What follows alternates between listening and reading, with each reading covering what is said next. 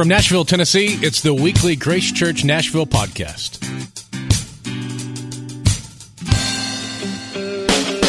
Feel free to follow us on Twitter at Grace Church Nash and use the hashtag located in the podcast description.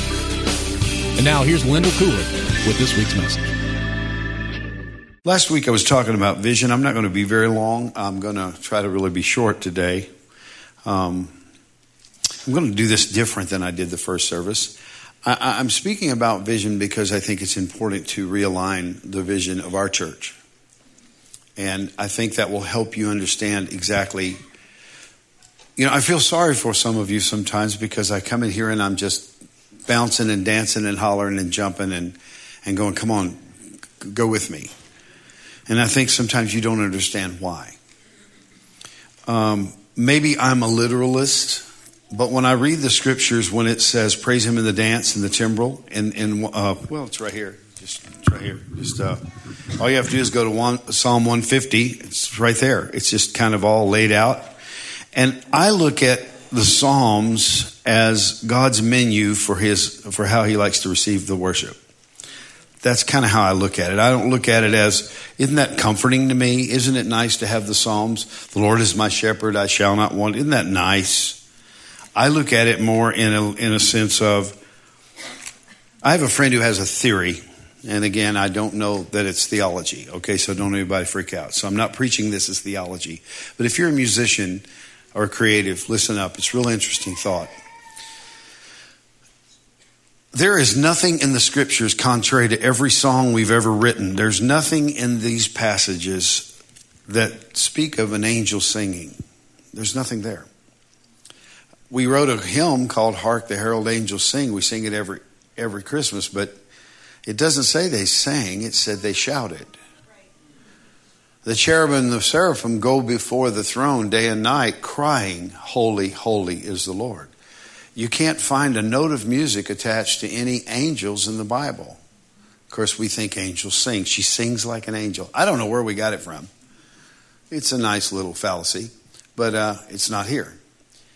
Now, that's not a big theological thing to cross and go, well, imagine worship is in heaven. But a friend of mine had a thought, and again, I can't prove this theologically, so this is a thought, okay? He said, when Lucifer took 1/3 of the angels, there is one passage in the Bible in Job, which Job was one of the first recorded books of the Bible. It was actually recorded and written down, most theologians say, before Genesis.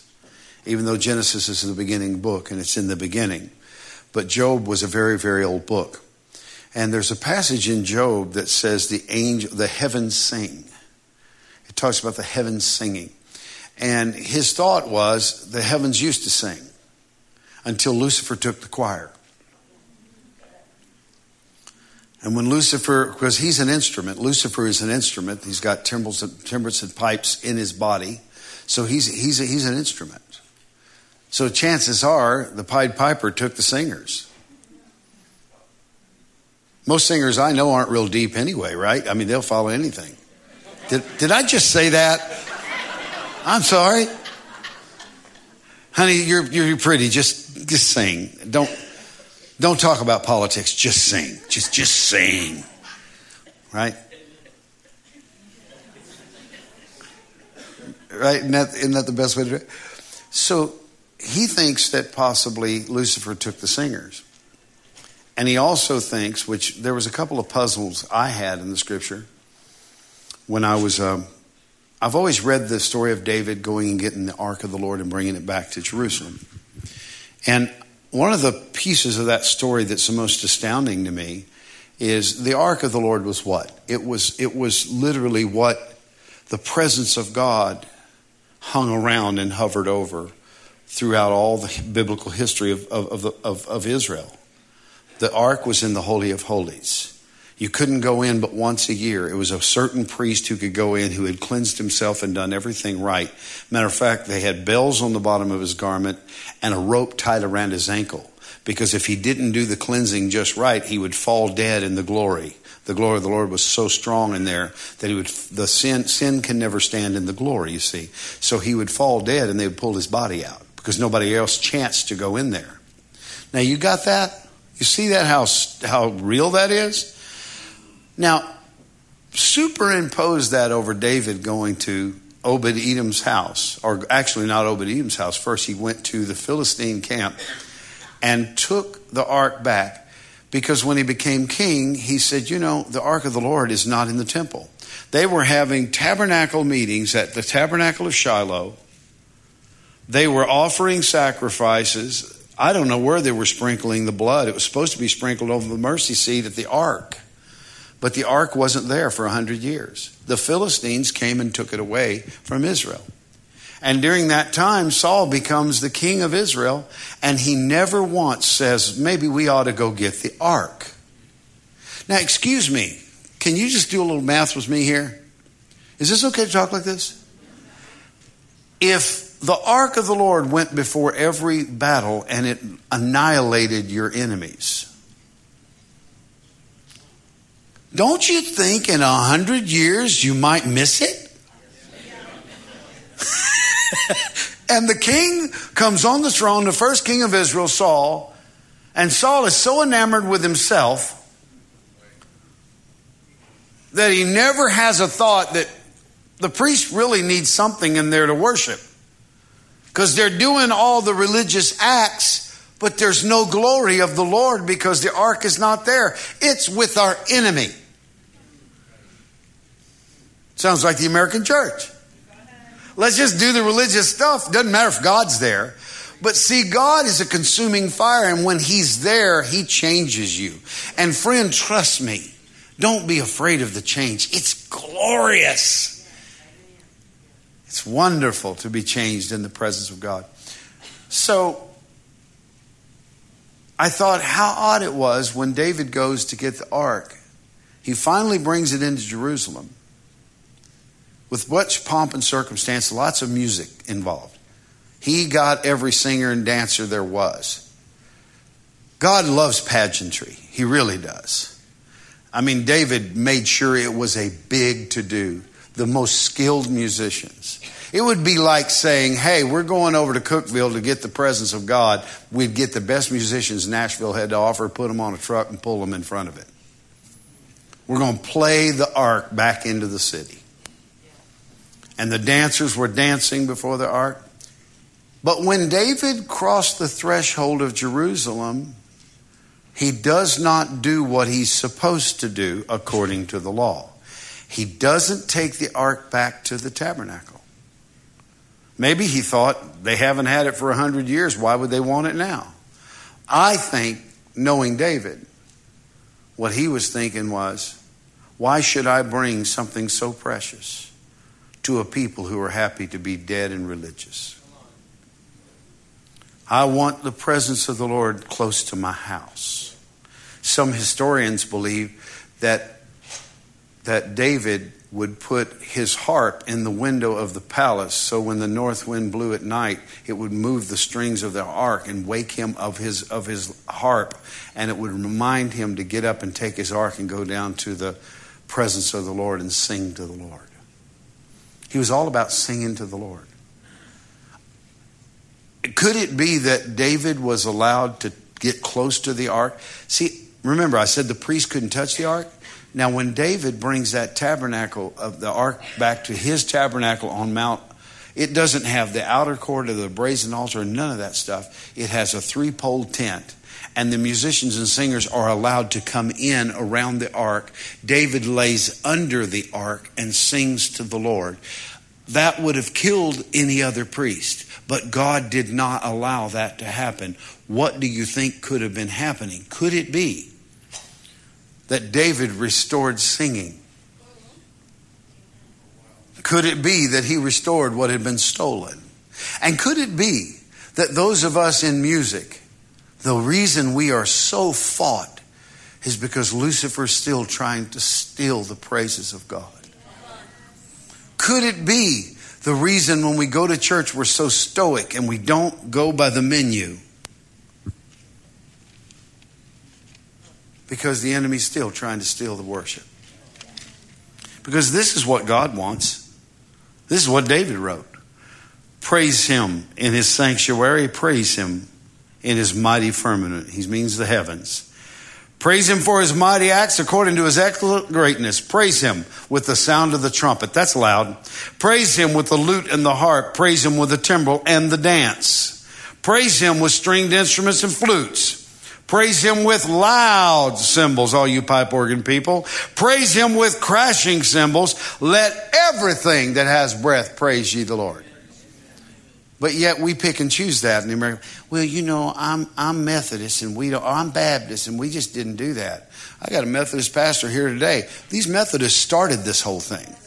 In Charles and Wesley meetings, Charles and John Wesley, they would tremble and shake under the presence of God. And Charles was writing hymns and John was preaching sermons and the glory of God would come and a great awakening came to this. Just because the Methodists are backslidden doesn't mean they don't know what it is. They've fallen away from what the Word says. And they're not alone. Most churches have. Because now we're a consumer-driven worship. If it's not too loud, if it's not too this, if it's not too that, why am I preaching on vision? I'm trying to bring you back to why this church is here.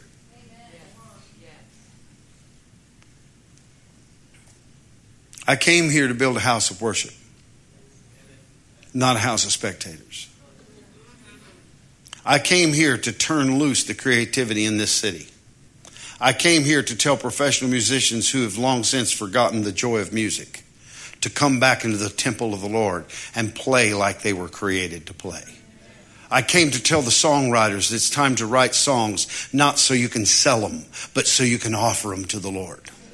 I came to singers to say, come and sing before the Lord, not before people, and minister to the Lord and bring the glory of the Lord back to this city. That's what I came to do. I came to have that praise and worship surrounded by intercessory prayer that would open up the heavens and shake the foundations of the nation. That's why I came here. You just thought this was a church. Well, actually, that is normal church. What you think is normal church is so abnormal. This is normal. Are you preaching mad at me? Not at all. I'm just telling you that's why I'm here. Now, I'm going to say one more thing. Please don't take it wrong. But I don't know how much longer I can bear with tepid worship. I don't know how much longer I can do it. I am not your performing puppet up here. I want you to do what I'm doing. I want you to do what I'm doing. I want you to sing. Somebody says, I'm old. I don't do that. Let me say this once again. It's an old horse, but I'm going to straddle it one more time. It's football season. If you're a wild man at the stadium and a pansy in the house of the Lord, your priorities are off. If you go out there and worship men in tight breeches more than you'll worship Jesus, your priorities are miscued. Now, maybe it's not that for you. Maybe, and I'm not against football. Go enjoy it. That's fine. Go enjoy it. I don't like it. I love football season. I get a lot of shopping done, a lot of reading done, because I could care less. The only reason I talk about football is I talk about Bama to all the Ole Miss fans because it makes them mad. That's the only reason I do it. I'm more of a baseball guy. I like baseball. And that's more men in tight pants. What's the deal with men in tight pants? But I love baseball, but I'm telling you what, I will not go to Yankee Stadium and yell my head off and then come into the house of the Lord. Now, it should be in order. Let's have order. But when I'm telling y'all it's time to dance, I want a groove moving. I want you to move your groove thing. Let's go. And if you aren't a dancer, that's fine. You can just do this. Just anything. Clap your... Look, I got folks all over this house. Larry Day, you know, Pastor Larry, he's never going to do pirouettes all the way down the aisle. It's just never going to happen.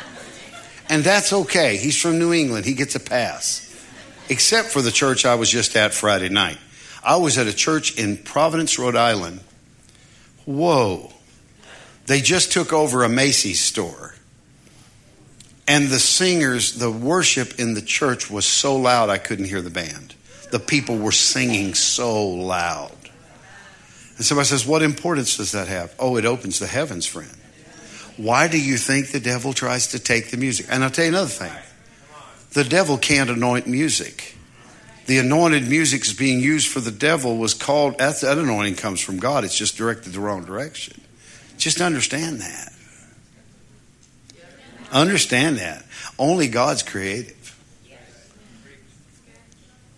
We're about to see some amazing things. You just, and I'm telling you, just watch what's about to happen.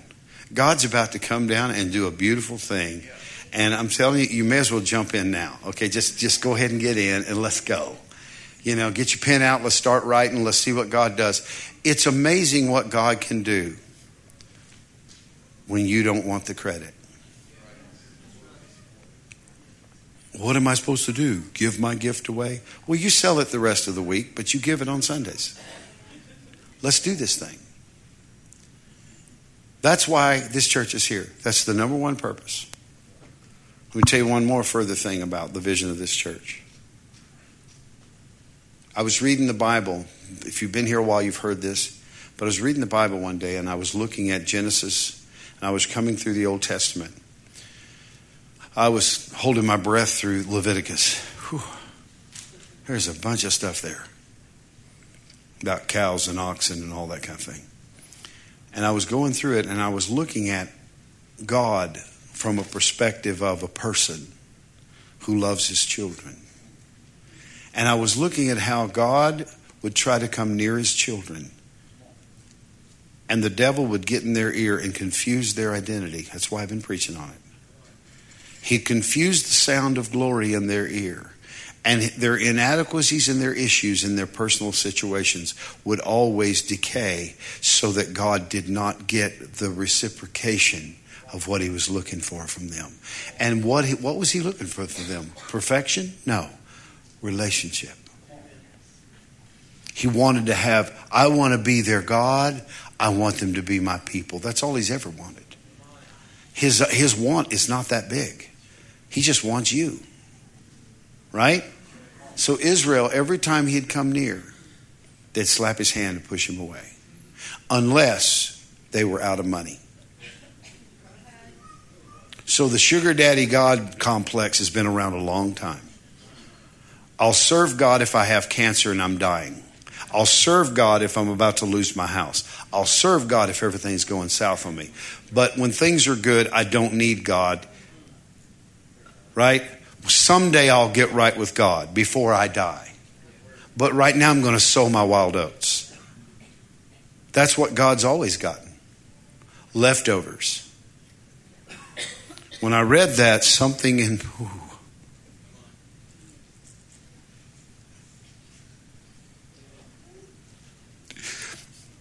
something in my spirit moved. And I found the purpose of my life. See, the purpose of my life is not to be a singer. I'm not a good singer. The purpose of my life, the vision of my life is not to be a great musician. It's one of my purposes to be a musician. It's one of my purposes to sing, but it's not my vision. My vision is to raise a people on the earth in 2019 who love Jesus, but have never had permission to turn loose in his presence. And have never realized that we, see, in the atmosphere all week long, his name has been cursed. He's been made fun of. People who said they were Christians have turned away from him having a crisis of faith. And he's done nothing but good to those people. He can't help it that all they do is look at their navel. You want to be pitiful? Look at yourself. You're a pathetic mess without Jesus. Get your eyes off yourself for once. I mean, I look in here, I'm going to find nothing but inadequacy. I ain't even searching my heart. I'm not happy. Well, where does it say, except in the Constitution, you're supposed to even pursue happiness? There's nothing in here that says you're supposed to pursue happiness. They're saying that life and happiness is found in the pursuit of God. Pursue him because he is joy. He is peace. When you find him, you find everything. It's not outside of him. There is no lasting anything. Well, I've heard Christians try it. You don't know that they really tried it. They could have been like you. Playing church on Sunday and never picking this up Monday. They could have been like a lot of people. They could be like me. Pulling on God when I need Him. But what would happen? This is my vision. And the vision of this house. What would happen if you guys came together with us on appointed times and we turned loose our voice and our worship and our instruments and our prayer, and we laced the worship and the prayer together, not just for a night, but it became something we did all the time? Do you have any idea what kind of songs, songwriters? See, what's wrong with Nashville and the world musically right now is they've disconnected from the true source of creativity. So now they're just regurgitating old creativity. There's tons of waves of creativity in store in the heavens. And God's just saying, is anybody going to come near to find it? When the church quit worshiping, the creativity started to fall. Why are we falling apart creatively? Movies, music, all of it's just regurgitation of ideas that are 20 years old. Why? Because the nation has forgotten God and we've walked away, and the church has become an entertainment zone, and we've not taught people to come in close to the Lord where true creativity is. And so we're just wearing ourselves out trying to create something out of these 12 tones that's new, but it's not coming until we get to the Creator, because the Creator can download in 1 second mind-blowing stuff where you go, how did you take that 12 notes and turn it into something else? How could you do that? Because the Creator has turned loose the creativity, because He's got a people to minister to Him, not take from Him. Minister to Him. Lord, I'm here. Here's my gift. It's excellent. And I want to honor Gary Lunn, one of the best bass players in this city. He's here every Sunday honoring the Lord. Just honoring the Lord. Honoring the Lord.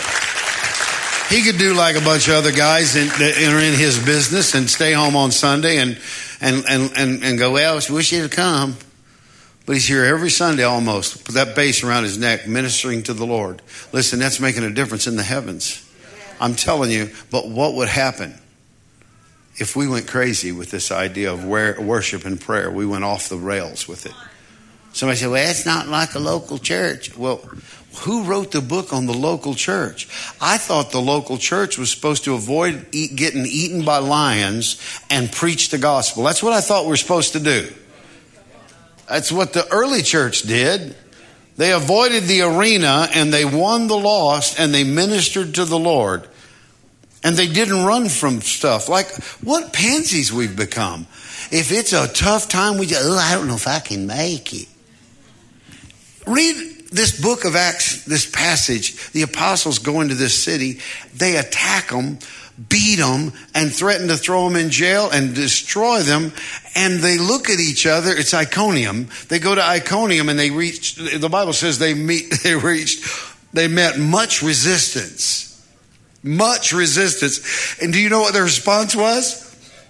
Let's just stay here a long time. This looks like a good place.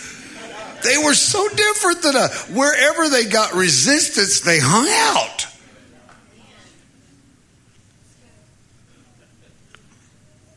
Wow. So I want to talk to you just a few more minutes about vision. Vision. You're going to perish without one. And here's what I want you to know. You're not without one. There's a vision inside of you. Is that all right? Yes. Did y'all get my heart on that one? Yes. That's why I'm here. I've got to do this. I'm 50-something years old. And I'm not going to go to my grave without doing this. And we haven't done it yet. We took a little detour and planted a church. You don't really know me, but you're about to. Because I'm about to turn the David loose on you, and I'm just going to go crazy. And you're going to be embarrassed to bring your friends. Because you're going to go, that's our pastor. He's walking the aisles and worshiping the Lord, and he's not looking very dignified. Trust me, when my knees will hold up, I'm liable to turn flips. I don't really care. Because I'm desperate for him. Somebody says, you need all that? No, but it helps. Vision. Vision is, I don't remember where I quit last week, but vision is the act or the power of seeing. If you ever see it, you can do it. If you can't see it, you'll never do it. If your vision is a flickering vision where you can see it and then you can't, and you see it, you won't do it. It's only the people who see it that do it. Jesus, well, not Jesus, but Heavenly Father looked out on the void of the earth and he saw it and he said it. He saw it and he said it. Let there be light. He saw the darkness and said light. He saw the death and said life. A couple review things and won't be long here, but your purpose is basically creating your vision. It's the pieces that come together for your vision. And your purpose was put in you and created in you when you were born. When you were born, you have a purpose. Purpose for your life was established before you were produced, because that's the pattern. We always look at blueprints before we build. We decide that's going to be a bathroom. We know its purpose before it's ever built. The foundation is never even dug until the purpose is decided. When God caused your mother and father to come together and you were created, whether they thought it was an accident or not, it was not an accident. And at that moment life was conceived, you have a purpose. That's just the bottom line. Okay? You have one. You're not an accident. The fact that you were born means you're going to complete what you're called to do, unless you quit. Okay? Now, vision means to see something coming into view as if it's already there. We said that last week. And you're perfectly designed to complete your purpose and to fulfill your vision. You're perfectly designed for it. Even your quirks, your weirdness, your strangeness, your uniqueness was all put together for your purpose. Vision is always about God. So the source of vision comes from God. But your purpose existed before you did. And vision is not private. It's not a private view of the future. It's a view of the future inspired by God. It may be hard to believe, but you really already know your vision. And to find your vision, you have to look inside. I remember when I was a boy, people would ask me when I was a teenager, what are you going to do? And y'all going to laugh your head off. I said, I want to be an architect. Don't ask me why. I was in love with buildings and structures, and I just wanted to create them. And what's so funny is years later, like in 1989, I was sent by a place I went to work to a company to do a day-long aptitude test. It was the most life-changing thing I've ever been through. They put me through the ringer for all day long. And they looked at me and said, now look, there's some of this stuff you're going to do well at. There's some of this stuff's going to frustrate you because it's not your gift. I was really great at putting shapes in holes. I was good at that. And you know what I was really bad at? They gave me columns of numbers to look at. And they say, some of these are out of sequence. Find them. Are you out of your mind? It was the most frustrating thing. And the guy goes, I guess you're not going to be a CPA. I mean, I can't. It's like, One of the things I was really good at was they put me in a dark room and they flashed a shape or a structure of some sort on the screen for 2 seconds and then said, look at it.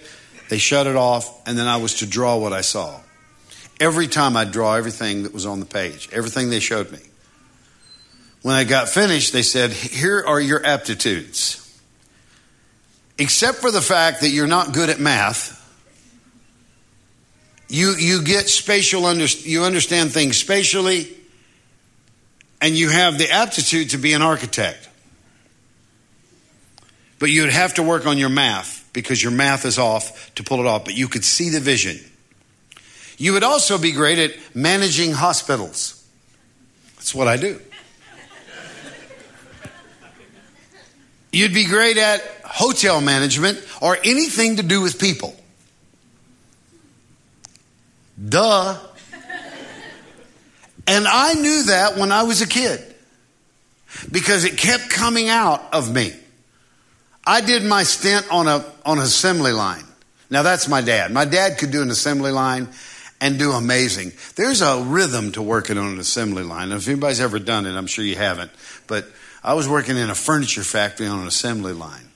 And I went to work and there was a bunch of work piled up and I didn't know that you paid attention to what was coming down the belt and you did your part so it'd be ready, but you didn't overdo.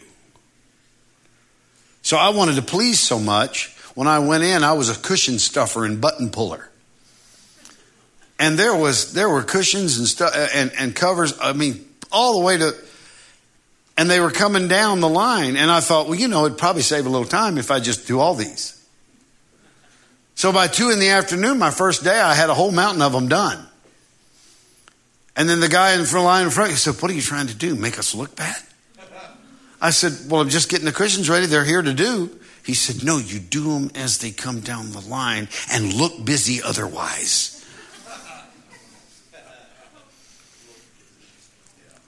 I'm not good at that. But let me say this. I think I finished here and I want to start here and I'll be just a few minutes. Desire is a compound word. De meaning of and sire meaning father. Desire. Your desires have to be fathered.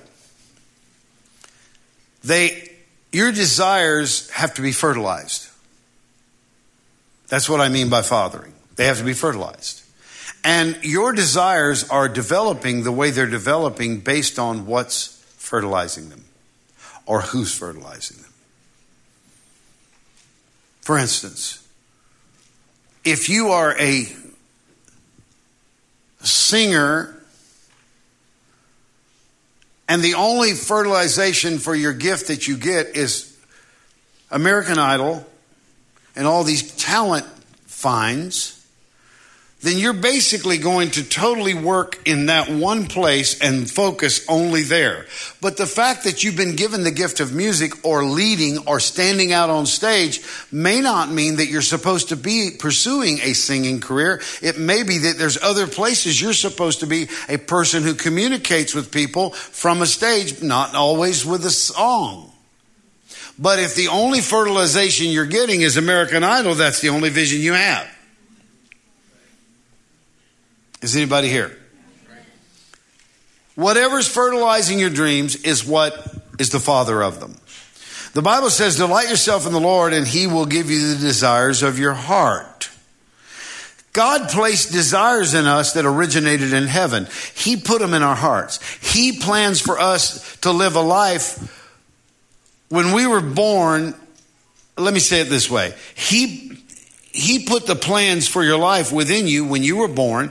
They have never left you. The heart in this case is your subconscious mind. God put his plans there because he wants you to find them. And sometimes ideas come in multiples. God may put 5 or 6 things in your mind he wants you to do, each one for a different season in life. So that no matter how old you grow, the same thoughts keep coming back and these desires never leave you.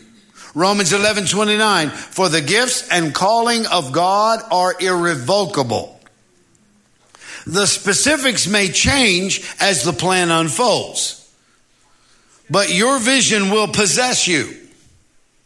You don't possess a vision, it possesses you.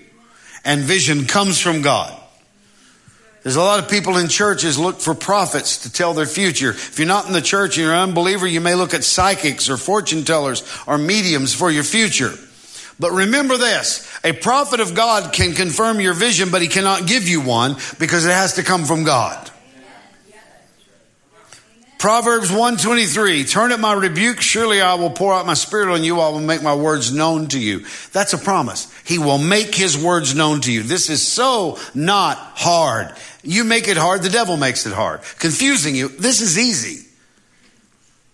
You have purpose in you, born in you, and a vision from God. I'm telling you, it's there.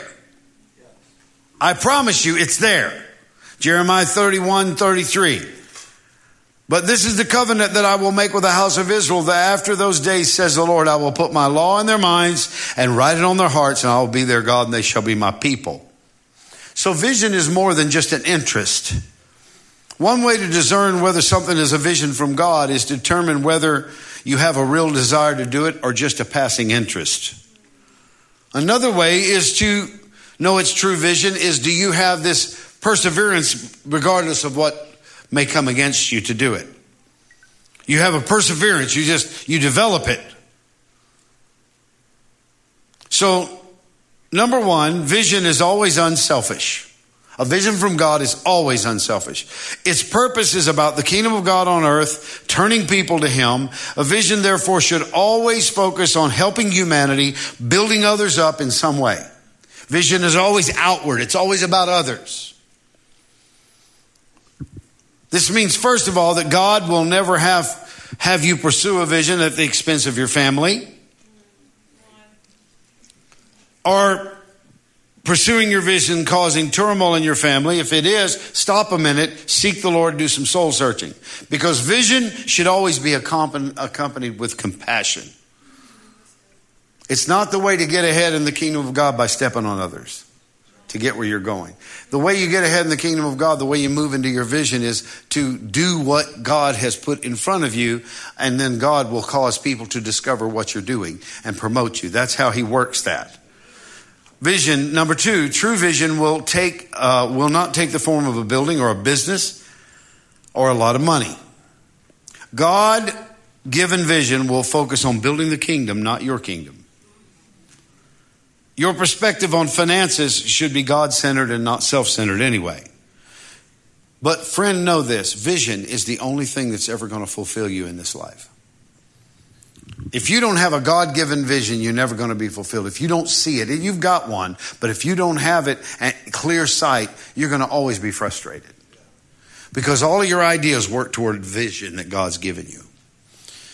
Ecclesiastes 3:13. That every man should eat and drink of the good of all of his labor. It is a gift from God. Literally, God wants you to enjoy your work. Now, there is a problem. That's not an oxymoron. Enjoy work, okay? It really isn't. Because all work becomes work. Is that right?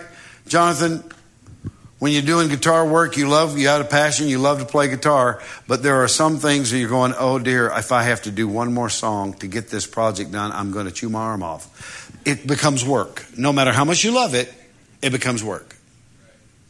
That works for me when I'm going to paint a wall. That's why we painted when we first moved in the house, and we still haven't gotten the living room and the front rooms done. Because I'm sick of looking at that green. I can see a beautiful color in there. But here's what's going to happen. I'm going to get in there. I'm going to start painting. My wife's going to do the trim in because she can do that really well. I'll slop it all over everything. I'm the roller guy. I roll. She trims. I roll.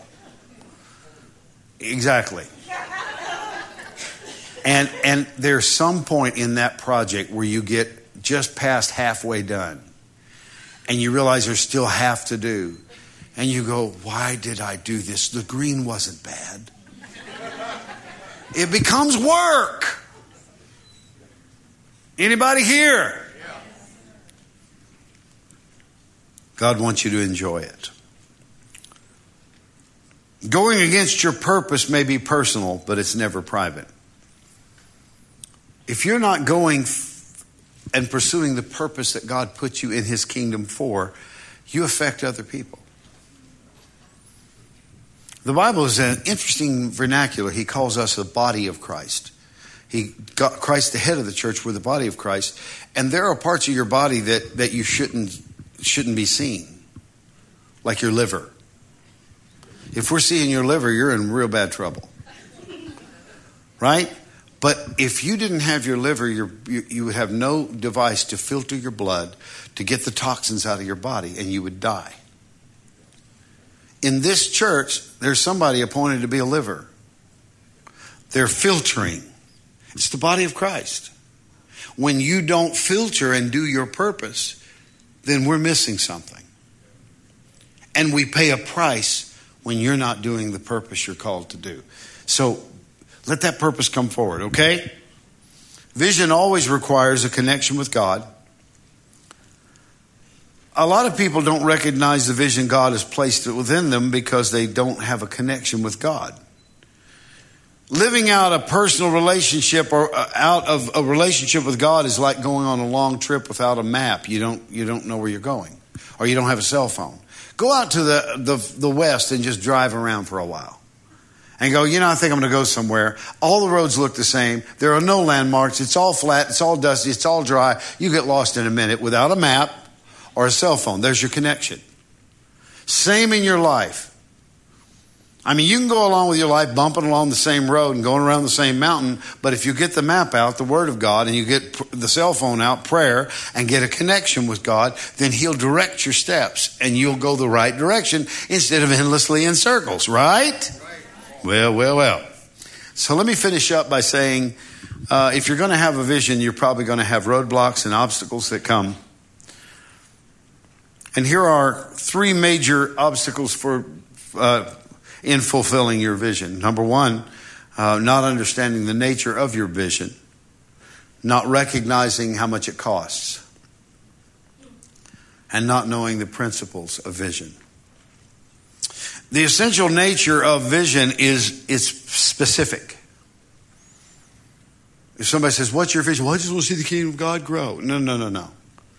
More specific than that. See, a mission is a general statement of purpose, while vision is a precise statement that emphasizes boundaries and definable things. The measure of the success of your vision that God assigns you to is not what others are doing. Well, I wish I could say this to the American church right now. Quit copycatting. God's got something just for you. See, dreaming is only the beginning of a vision. Instead of wishful thinking, we have to take steps to move toward it. If the dream's ever going to come out of your head and become a vision, it's going to have steps taken toward it. Indecisiveness, it kills your vision. It also drives everybody crazy around you. If you set a destination for your life while you continue to pray about your vision, God will tell you where you need to go. It's that simple. Can I tell you some simple? This is so simple. It will help you if you listen. Number 1, how do I know if I'm going the right way? Simply move. Simply move and pray. And the Holy Spirit will direct you. But He will never direct you until you move. It's real simple. Put it in gear, get it out of park, put it in drive, pedal to the metal. When I was a boy, we used to have those cars. I bet some of you old people know about these. Do you remember those little metal cars? You'd wind them up and put them on a tabletop, and they'd come to the edge of the tabletop, they'd stop, and they'd back up and keep going. But they would never...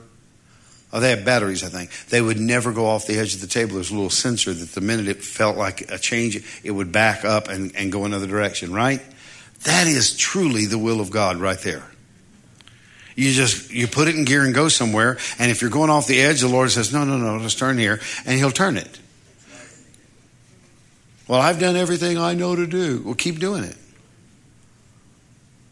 Keep doing it until He changes your direction. Right?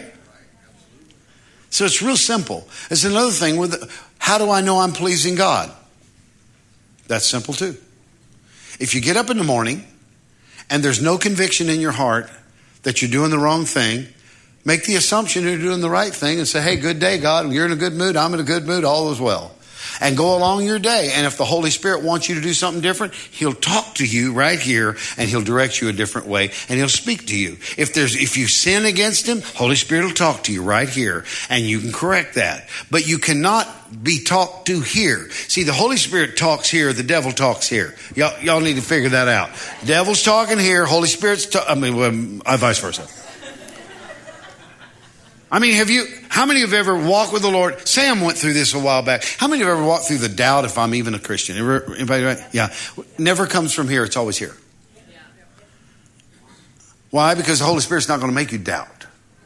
So why don't you just get smarter than you have been and just go, okay, if I get up and go about my life and I love on Jesus and there's nothing wrong and He's not telling me, let me assume God's in a good mood, I'm in a good mood, we're all good, and let me go through my day knowing that I'm a son, I'm accepted, I'm loved, there's nothing going to go wrong with me, I'm not under the judgment of God, God's not angry with me, I'm just going to go through my day and be blessed and just bless everybody. And then if I do something stupid, the Holy Spirit will go, that was stupid. And then all I do is say, Father, sorry, I didn't mean to do that, I overstepped. But don't ever let what's going on here dictate your righteousness. Hello? Almost done. Liar. No, I really am. How about this one? You were not born to do everything. You were born to meet certain needs and not every need. You know why a lot of people never do anything for God? They look at all the great needs and they go, it's just too big. You look at the craziness of America and you go, oh, I don't know what we can do but pray. Oh, I love this one. Well, I guess all we can do is pray. Oh, isn't that sad? It's all gone to hell in a handbasket, so I guess all we'll do is pray. Really? No, don't let it overwhelm you. Realize that God has given you a particular part to play. Play your part. Leave the rest to God. Chill out. Burn up about what you're supposed to be doing, but chill out about everything else, because the vastness of the work. You're not called to save the world. There's another Savior. His name is Jesus. You're not called to save everybody who you work with. Jesus is called to save them. You're just called to love them and just tell them about Him when the door opens, and tell them, okay? When you have several gifts and talents, focusing on one or two of them and stir them up. Just focus. If you've got a bunch, focus on a couple. If you've got a lot of talents, here's the problem. Too many talents, too many opportunities, too many things going on create nothing. So if you've got 6 talents, focus on 2, do those, and see what happens. And how about this one? You are not defined or deformed. You are not defined by your past or confined by external factors. Oh my, I only got 2 more and I'll be done. Oh, this is so rich. Because that is another one of our big mind lies. Well, you know, if I had this and if I had this platform and if I did this, I could do this. God never calls people with a vision to ever be hindered by what they don't have. Because God says, I gave you the vision. I'll see to it that it happens. You just need to be about it. And knowing God, He's as slow as a turtle. Is y'all's God's like mine? Slow as a turtle. But He gets there right on time. He loves to keep me in that, oh God, if you don't come through, we're going belly up. And He just comes in like with his sunglasses on, all chill. He goes, what you worried about? Y'all worried about something? Oh, did I hear you? Oh, honey, we got this. You ought to know me by now. I almost think God does that because He gets so frustrated with us not trusting Him. Because He says, trust and obey. Obedience is better than sacrifice. He just says, trust me and do what I'm saying. It's all I really want you to do. And I think we wear Him out. Like, have you ever had, like Isaac? When Isaac was little and now that he's big, nothing's changed. When he wants something, he just, hey, Papa, going to do that. Hey, Papa, going to do this. Hey, Papa, going to do this. I want to do this. Now, Papa, now, and I'll change the subject, and he brings it right back. Hey, Papa, want to do this. Hey, Papa, what? And after a while, you're like, I'm not listening. Why? I think we do that with God. Oh, God, I don't know what we're going to do. Oh, my God. And God comes in all chilled out. And, you called? Yeah, like a month ago. I got this. You ain't seeing my perspective. I got this right there. Watch this. And we go, oh, thank you, Jesus. I knew you'd do it all the time. Liar. You were freaking out 5 minutes ago. I knew we had it. We are all Barney Fife, aren't we? Okay. Here's a... Yeah. You're not, last two. God has a definite plan and purpose for your life in spite of your background or the mistakes you have made. God doesn't change his purpose for your stupid. He just stays with it. And that's another lie of the devil, right? Well, if I'm divorced, I can't do anything for God. I failed at a marriage. Well, if I didn't live perfect and didn't hit a perfect 10 on everything, I can't ever do anything for God. God never penalizes the past for his purpose in your life. Only you, your mind, and the devil do that, okay? And finally, last one. Oh, this is my favorite. When God gives a gift to someone, he doesn't change his mind about it. Whatever God has invested in you, he wants to use it.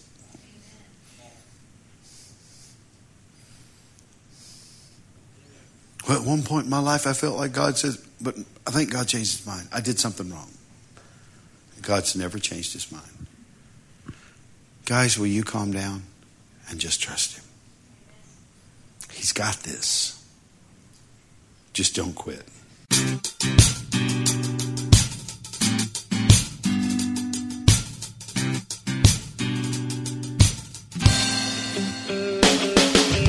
Thanks for listening. For more information about Grace Church, you can visit us online at gracechurchnashville.com and find us on Facebook, facebook.com/gracechurchnash. Hope you have a great week, and we'll see you next time.